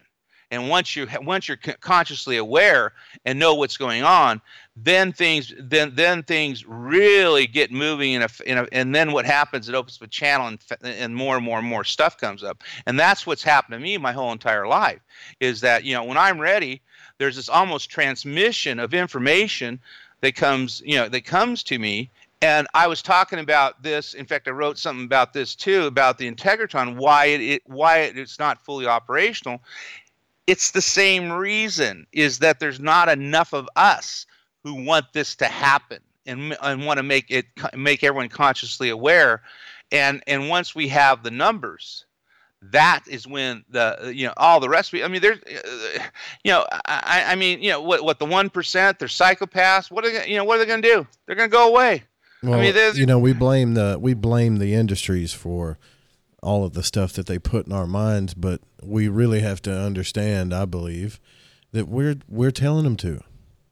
Until we tell them different, they're not going to give us any different. Yeah, there are people that are running these corporations and governments and making sure that we see these things and hear these things in the media, but it's only because they know that's what we want to hear at the moment. Until we change our mind, they're not going to do anything different. It's so true. And what's funny, my son, he worked for Warner Brothers, and he was on he's got a pretty high up job up there. And he was on a conference call with the chairman, and he was saying, well, we want to do more quality program, we bring out more quality films, but the people don't want them. And that was his expectation, which is probably true. People, you get to a certain mode like Transformers. He was kind of apologizing, and of course, the reason why they're a public company, and it has to do with money, and the people want Transformers. They over in China, they want easily transferable concepts that can get done dubbed in their own language. That's what they want. Now they don't want that now, so things are going to change. So I do see that there is hope, and that there's gradual change as far as that. And it really comes down to what you're saying, is that, well, people don't want that anymore. And again, we have the ability, when you talk about conscious enlightenment and all this quantum physics, mechanics, you name it, we literally have a stake in that. And this is something I've wrestled with my whole entire life. And it's up to us to change not only ourselves. Judy was boring. Hello. Then Judy discovered ChumbaCasino.com. It's my little escape. Now Judy's the life of the party. Oh, baby, mama's bringing home the bacon. Whoa, take it easy, Judy. The Chumba life is for everybody. So go to ChumbaCasino.com and play over 100 casino-style games. Join today and play for free for your chance to redeem some serious prizes. ChumbaCasino.com. No purchase necessary. Void where prohibited by law. 18 plus terms and conditions apply. See website for details. With Lucky Land Slots, you can get lucky just about anywhere. Dearly beloved, we are gathered here today to... Has anyone seen the bride and groom? Sorry, we're here. We were getting lucky in the limo and we lost track of time. No, Lucky Land Casino, with cash prizes that add up quicker than a guest registry. In that case, I pronounce you lucky. Play for free at LuckyLandSlots.com. Daily bonuses are waiting. No purchase necessary. Void where prohibited by law. 18 plus. Terms and conditions apply. See website for details. Change other, and therefore we change other minds, and our message changes. It grows. It gets amplified.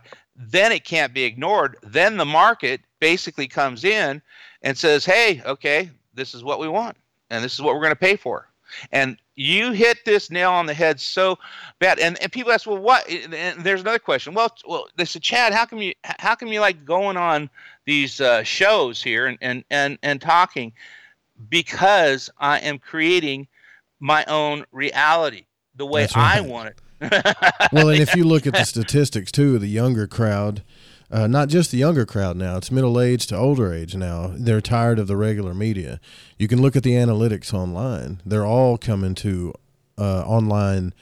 They're getting their sources online through radio shows, podcasts, even the internet newspapers are getting a little crazy. So this is where people are moving to. You know, the techies, that's why I do radio plus podcasting, because there's some that love radio. They love the nostalgia of it, just like I do. I listen to it while I'm asleep. And then there's some that want to listen to it at their will, more of the techie crowd. You know, they want to listen to it when they want to. But these people, they're getting their information from the average Joe person that's trying to figure this thing out too. And, you know, thank God for the internet. And I think if the aliens did anything for us, which I believe they did, because, I mean, I don't want to ramble, but if you look at how dumbed down we are as far as technology, in just the past 200 years, technology and advancement has increased faster than compound interest.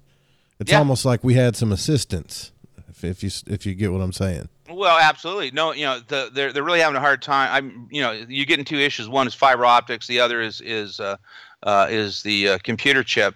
And really, we're really having a hard time figuring out where that came from.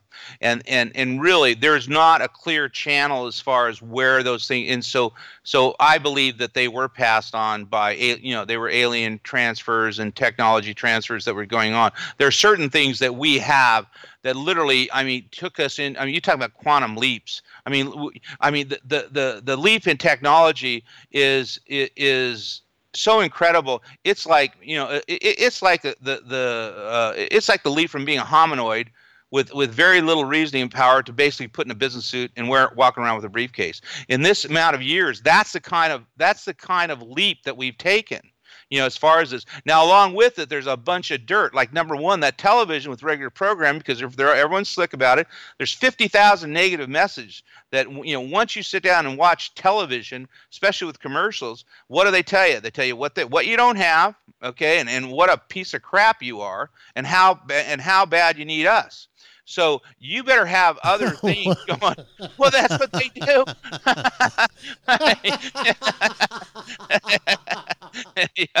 You piece of crap. You need us, right? Give me your money. You need us. Well, that's what they do. So everyone says, well, it's all this neurolinguistic programming, that's going on in your mind. So you say, oh yeah, I'm a piece of crap, and yeah, I do need you. And so you go to the store, and then you buy Tide, and that's how NLP is done. The old Jedi mind trick. There it is. These are not the droids you're looking for. Right. These are not the droids you're looking at. So it's laughable. There's some. No, real I get serious, it, man. But it's just funny how you said it like that. there's some pretty serious stuff. But the bottom line is conversely, just think of a world where you're not having to deal with that, and basically just think of just imagine the ganglia between your brains if it were actually reinforced with some real positive stuff, and we go cross-eyed. Right. I don't know. I don't know how it would have to. Hell, you talk about free love. I mean, that probably be it right there. So I kind of laugh at it. But the same thing, on the other thing, basically they keep dragging out that whole thing is, they control the narrative as far as that. These how many Arabs they hijack a plane, they run into a building, and we're all supposed to believe this stuff. And I mean, it's just and again, we live in that whole world, and you can see this in real time with the whole political this last election that was going on. It was, you talk about the mind control games as far as that goes. I mean, again, people, it's like, and one of the things which is really important, in fact, some girl, she was a lawyer out of there, I kind of got a little snippy, and I wrote down, they go, oh yeah, they're talking about, why the Democrats lost the election. I said part of the, what I said, and I didn't have anything to drink or anything like that. I just said, well, the Democrats forgot to, get out and wake up and go vote. Well, so, I mean, which is basically, it was a numbers game and what have you. So at its core was that.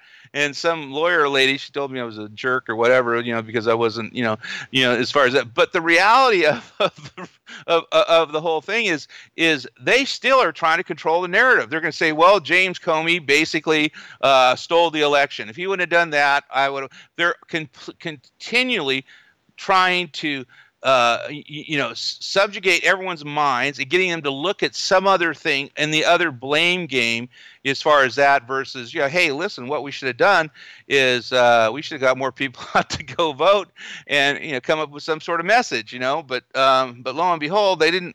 They forgot to do that. Well, but they want us to believe something else. So right. That's crazy about it. So anyways, go ahead. Well, I mean, it's just like anybody that's real influential, just like this author that in Istanbul that was just, wrote the book Living with the Angels, Erikli, just flat out murdered by a psychopath the other day. And even when you look online, you don't see they don't say much about the shooter. And it makes me think, like I said, anytime I hear any conspiracy stuff, I always take a step back. But now I'm starting to kind of lean forward and kind of gaze a little bit because some of this stuff just don't add up. It doesn't add up. It doesn't add up. It makes no sense. It's so illogical. And I mean, it doesn't take too much to basically figure this stuff out.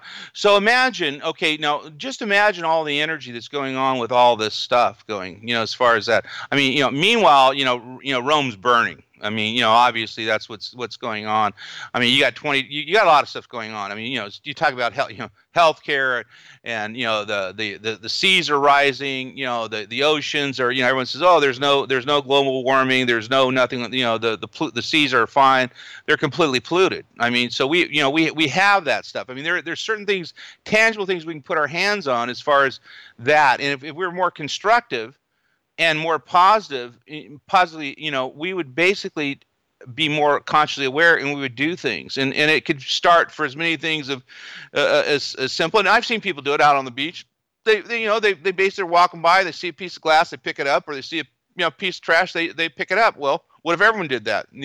And all this other stuff too, as far as more thoughtful, more interesting, more engaged versus this other world of gosh dang it, it's just so oh man, the reaction that goes on, and I think that when people understand that we are literally, and I don't want to get too we really are, we're all members of this whole planet Earth, and it's funny, I call this and it's really funny how it is, and I always ask people, I said, okay, when you hear of 10,000 people dying in a flood in China, what's your thought? Well, the thought is it's over in China, and it's there's 10,000. Yeah, that's the thought. Well, what if you had 100 people die down the street from you? It'd be a big deal. Yeah, it'd be one of the biggest things that ever happened in your life. And I see where you're going. We should treat everybody that way. Yeah, we should. And actually, and again, this is why I keep going back to Giant Rock. And I don't mean to, do. That's what those people, they had that. In fact, it's perennial. I don't know, various movements, and I've seen a lot of them, including the Vietnam War and the Vietnam War and the peace movement and what have you. Now, there was a huge transformation that occurred in this country as far as what people were thinking. Now, it got bought off, got sold off, and it got ruined. But for a while there, there was some very, very, you could tell by the music. That and the arts and all that stuff. There was something going on there. Now, what I don't know. All I know is all the, I was kind of wondering where all the protesters went.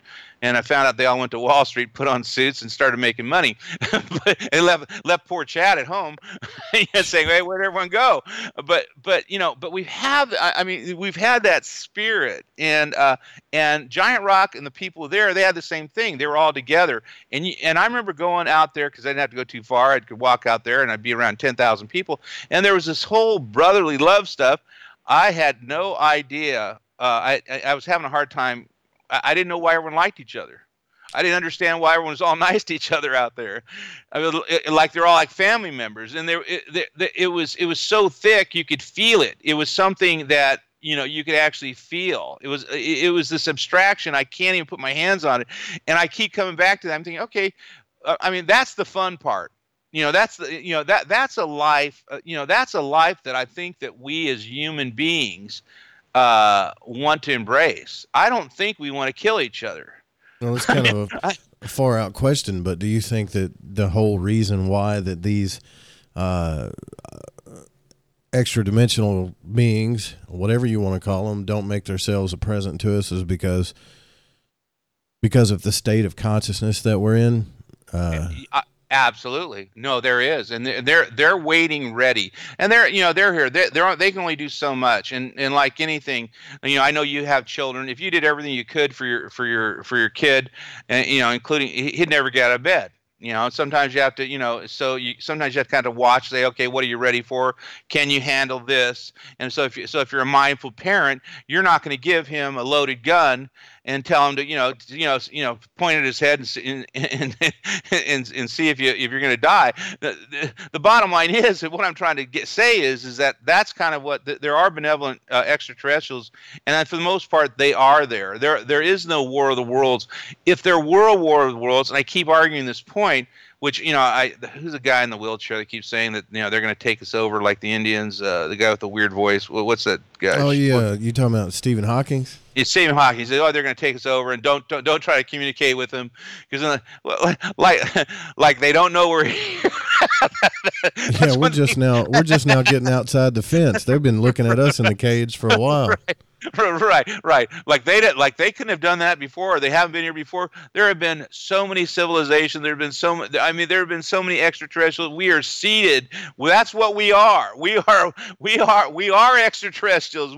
We're just a little lower down the food chain. Well, all this stuff here. So yeah. At one time, I out of all the stuff that we talk about here on the show, there was one time that I didn't believe in any of this stuff either. And then I got into my spiritual journey like everybody does. And we call it spiritual because that's the only word that we know for it, right? But, I was doing some praying and meditating, just experimenting, if you will, right, with my own consciousness. And I was painting a house. I was a contractor at the time, and I had walked outside after I'd done it. And I looked up, and it looked like this star was just bright, like a spotlight, like looking at me, almost like it was pointed dead at me. And I'm thinking, I had to do a double take. So I'm thinking, man, sure, this thing's not, it's a star, right? And as soon as I thought that, it almost looked like a spotlight. You know how you can see a policeman's spotlight just kind of turn? Yeah, when buddy. It's not looking at you anymore? Yeah, buddy. And it did, and it turned, and I'm like, that star just turned, and then it faded out. And I got that feeling in my gut, that butterfly feeling, like that was just something right there. The one thing that happened, that's all it took for me to be convinced. And that's why I ask you these questions. I'm thinking, why don't they just do something that small to everybody? Well, I think that you were ready to get it, and you made the effort. And I started that, and it's a very humble thing. And I had the experience. This would happen before my abduction experience, which I've been trying to figure out the contrast of that. I was on top of an old Airstream beat up trailer and lifted my hands up to God, and I asked him. I said, "Well, if there is a God, then please call my name." Well, I probably told you the story, and you heard the story before. Well, I heard my name, Chad, and it absolutely was like a horn going between my ears. And what did I do? I jumped off that Airstream trailer. Just a little kid. I'm just a little kid. My grandmother had a scrap box and had all this, lined up really high, so I didn't have to jump too far. And I scrambled, and I went underneath my grandmother's bed, and I just stayed there. I didn't want to come out. But I got an answer, and as far as if there is a God. So and the irony about that, there's certain ironies, and down in When Stars Look Back, my uncle talks about that, how they actually do contact, and they talked about how he said, in fact, in one of my trailers, I have that, people, they hear their name called, they look around, no one's there. Well, I had that happen, and he talks about that. They were talking. He had asked the questions, well, what is that? And they said, well, there's some aliens, they actually have a thing called, there's a certain place they have an Ediphone, and they literally will zap you with this omni beam, where you actually will feel this and hear this, your name being called. And I didn't know that.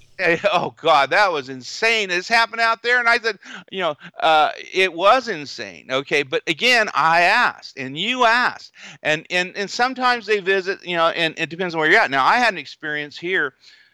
Lucky Land Casino, asking people, what's the weirdest place you've gotten lucky? Lucky? In line at the deli, I guess? Aha, in my dentist's office.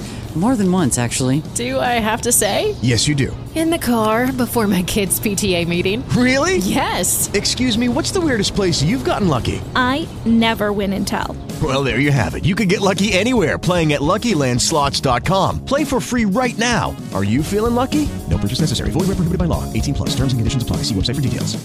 With Lucky Land Slots, you can get lucky just about anywhere. Dearly beloved, we are gathered here today to... Has anyone seen the bride and groom? Sorry, we're here. We were getting lucky in the limo, and we lost track of time. No, Lucky Land Casino, with cash prizes that add up quicker than a guest registry. In that case, I pronounce you lucky. Play for free at LuckyLandSlots.com. Daily bonuses are waiting. No purchase necessary. Void where prohibited by law. 18+. Terms and conditions apply. See website for details. I probably told it to you in the last show, but I'm not sure. But I was picking up my brother-in-law from San Diego, and I had to get up at 4 o'clock in the morning. So I'm driving out here. It's a lonely, road, et cetera, et cetera. And I noticed this light out there, on top of the city. And I said, God, that's that same. When you're telling me about that light, that almost looked like a little jewel up there, or something shiny thing that was spotlight. Like it was pointing right at me. Like there's no way, but it was. Like what it was, and so I'm looking and go, what the hell is that? And then all of a sudden, I get the telepathic message says, okay, says, yeah, we know who you are, and I'm communicating telepathically with this ship out there, and what does it do? It starts coming towards me. Oh my gosh!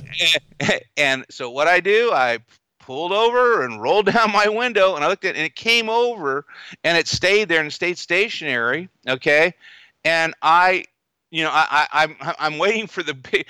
I'm waiting for this, message from heaven or whatever. But it really was more subtle. It was just says, keep going. Keep going. It's almost like affirmation. Yeah, that's it. But there was nothing more than that. And every day I don't like to tell my stuff out on the air because these listeners, they keep coming on here, and sooner or later they're gonna bust my chops. So I'm telling you this, because I trust you and I trust every single listener I have that's listening right now. That happened to me, and I didn't see an alien, I didn't get abducted, but I knew it was something. I knew it was something bigger and greater that was trying to talk to me for a minute. And I think just because when that fear came over me, it stopped. I think the fear just blocked it, and that's when it turned and went away. it could have where it well been because as far as that goes. But yeah, and again, I always get in the whole thing as far as angels and aliens and et cetera, et cetera. Of course, I do comparative religions and so did my uncle, incidentally. And as far as that, one of the great things he said, he said, if and he posed this question. I think it was and it got recorded. He goes, well, if we all go. When we die, if we go up to heaven, then what is this place? Right. I kind of thought about it. Well, you know what? That's probably, but you get into this whole thing, and this is again, it's all regurgitated stuff. And when you watch the YouTube shows, as far as Ancient Aliens and all the Watchers, and the Anunnaki and the Philians, et cetera, it's all in the Bible. In fact, it's in the first pages of Genesis that essentially they're telling you exactly what all this stuff was, and you just have to look at it. And I keep asking people, and I'm ironically is that I have a bunch of there's several very active Christian groups, and that's the question I always ask them. I go, well, what's the difference between an angel and an alien, or an angel or a demon? And they look at me with a blank look in their face. It's like, are they different? I don't think so.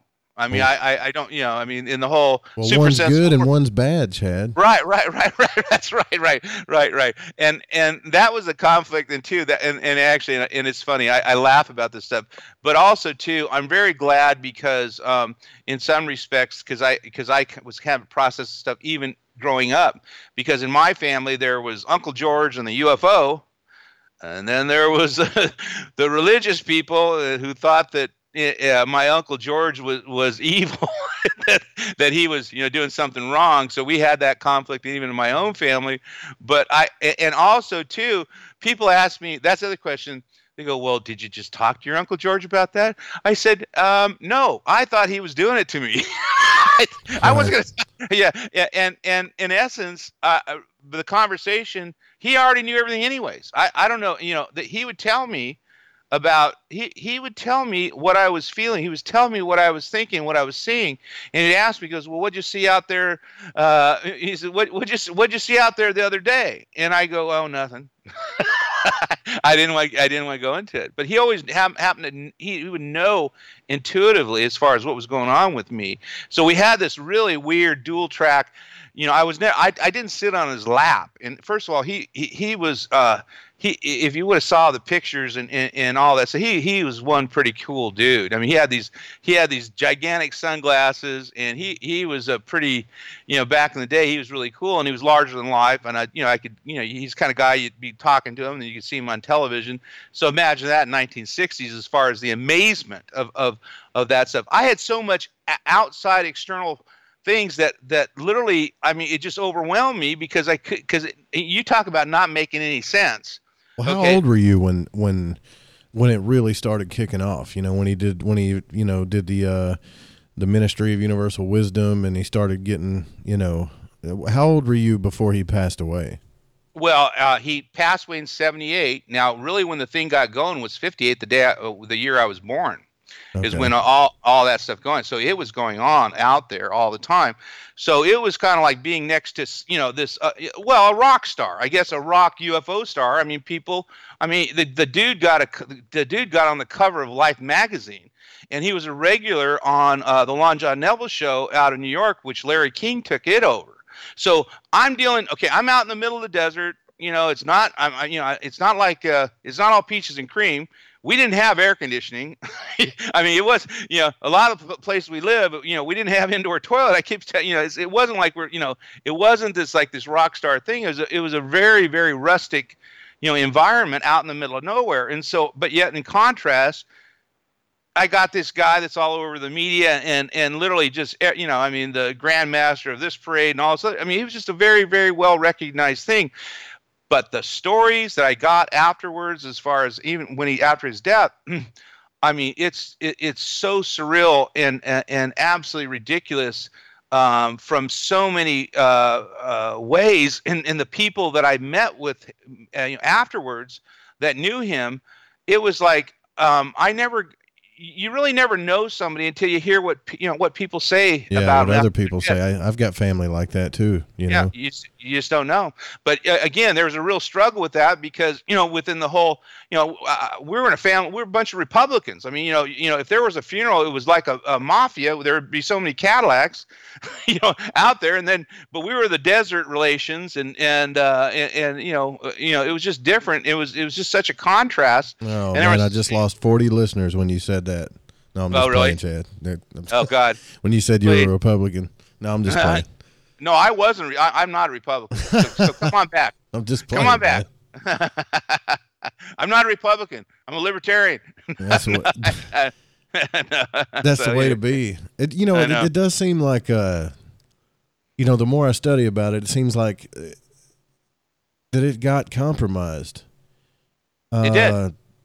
And it doesn't really go into detail, but there was some people that were tied to some projects of the government, like Project Blue Book and stuff, that I think they nosed their way in here and shut your uncle down somehow, or at least attempted to.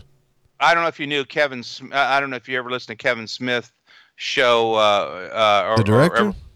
No, the other Kevin Smith, okay. the UFO guy.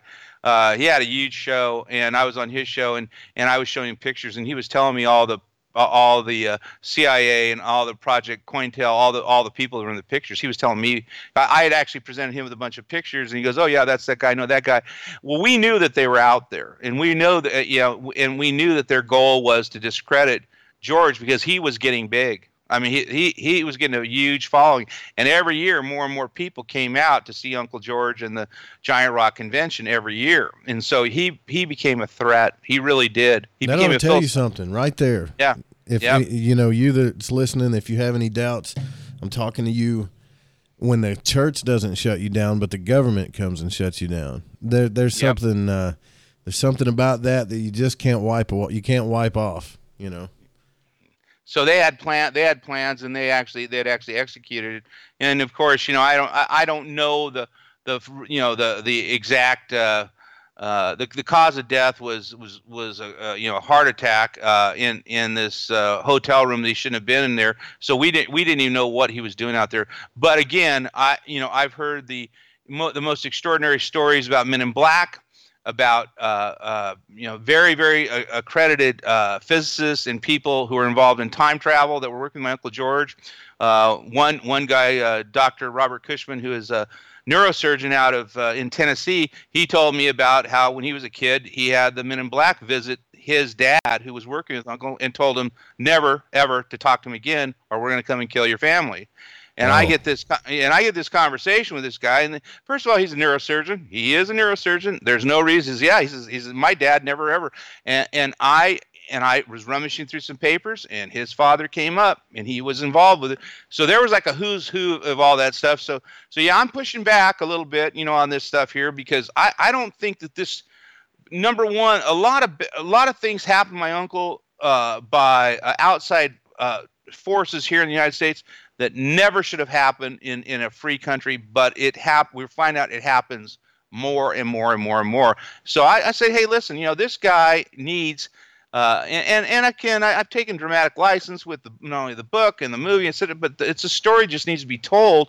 And I'm like I said, I'm like a bulldog. Once I get my mind on it, I'm gonna hang on until it gets done. And it's going to make a lot of money. It's going to make a lot of people a lot of money. But again, you have to show up with the right spirit, because let me tell you something. Things get kind of weird whenever you're involved with a socially evolved movement. And there are forces that are out there that basically, they may have a different idea. And I've seen a lot of people come involved with this and literally kind of get a little bit unbalanced, and I don't know who or what's doing it, which makes me a little paranoid. As far as that, I was chatting with you before the show. It's like, you got to be in the right spirit. You got to have the right heart, because obviously this is a fight. This is worth the fight. This is worth getting some, and this is different. It's not just about money, although there's plenty of money to be made. It's about so much more. It's about making conscious awareness and change occur for the positive. And where can you go, and what can you do in a lifetime for the most of us, we don't have a chance to do anything or have the vehicle to do something positive. And I actually think the whole giant rock experience, the giant rock phenomenon, it's something worth hanging on to. And it's a story, again, that needs to be told. And, it will. And actually, it's coming up. I think, the divine wind's hitting. I think this year is going to be the year that we're going to, get moving on it and get her done. So I'm happy to say that. So. Well, Chad, I hate to say it, buddy. It's been fun, but we're all out of time here on the show, man. What? We can't stop this. We're all out of time, man. I mean, roll the time back. I got people jumping in right now. If you guys want to listen to this show, I mean, you can. I'm going to put it on the live stream. All of my shows play on the live stream, along with some awesome music, and you guys know that you like my music taste. If you don't, email me. I'll put whatever music you want in there. But yeah, I'm going to put it in there and on the podcast player, and we're on Google Play Podcast now. And I'm hoping to get the live stream up on iTunes Radio. And Chad, we can, where do we go to check out your stuff? We go to Giant Rock the Movie. Yeah, GiantRockTheMovie.com. Go to Giant Rock Facebook, whatever my Twitter account is. I have to figure whatever. I know what your Twitter account is. It's Chad47874221. Yeah. And you know what? Just leave it like that, man. All right, you and I are gonna talk. We're gonna. I have a lot. We'll talk later about some things here. It sounds like you got a lot. Yeah, you're. I definitely need some help. Anyway, so we'll talk later. Yeah, we'll definitely get you going here, man. We need to get you something on here on the website, and you guys can check out all this stuff there that I have on the website. I've got the article. Below the article, there's some links. To the Giant Rock the Movie. There's also links to the book. There's it's all there. And Chad, it's been a real pleasure, man. I hope to have you back. Oh man, I'll be back. I'll be back for you, buddy. No problem. Thanks. Cool. You guys stay tuned next week. Next Friday, we're gonna have the Psycho Sorcerer on. That's right. We're bringing some magicians back on the show. So don't miss out. Make sure you sign up for the newsletter. Good night, folks.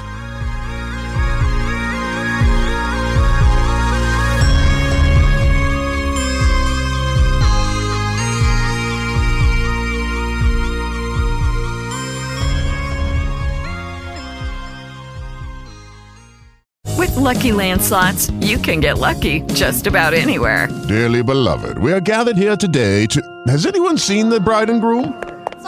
Sorry, we're here. We were getting lucky in the limo and we lost track of time. No, Lucky Land Casino, with cash prizes that add up quicker than a guest registry. In that case, I pronounce you lucky. Play for free at LuckyLandSlots.com. Daily bonuses are waiting. No purchase necessary. Void where prohibited by law. 18+. Terms and conditions apply. See website for details. Hello, it is Ryan, and we could all use an extra bright spot in our day, couldn't we? Just to make up for things like sitting in traffic, doing the dishes, counting your steps, all the mundane stuff. That is why I'm such a big fan of Chumba Casino. Chumba Casino has all your favorite social casino-style games that you can play for free anytime, anywhere with daily bonuses. That should brighten your day a little. Actually, a lot. So sign up now at ChumbaCasino.com. That's ChumbaCasino.com. No purchase necessary. VGW Group. Void where prohibited by law. See terms and conditions. 18+.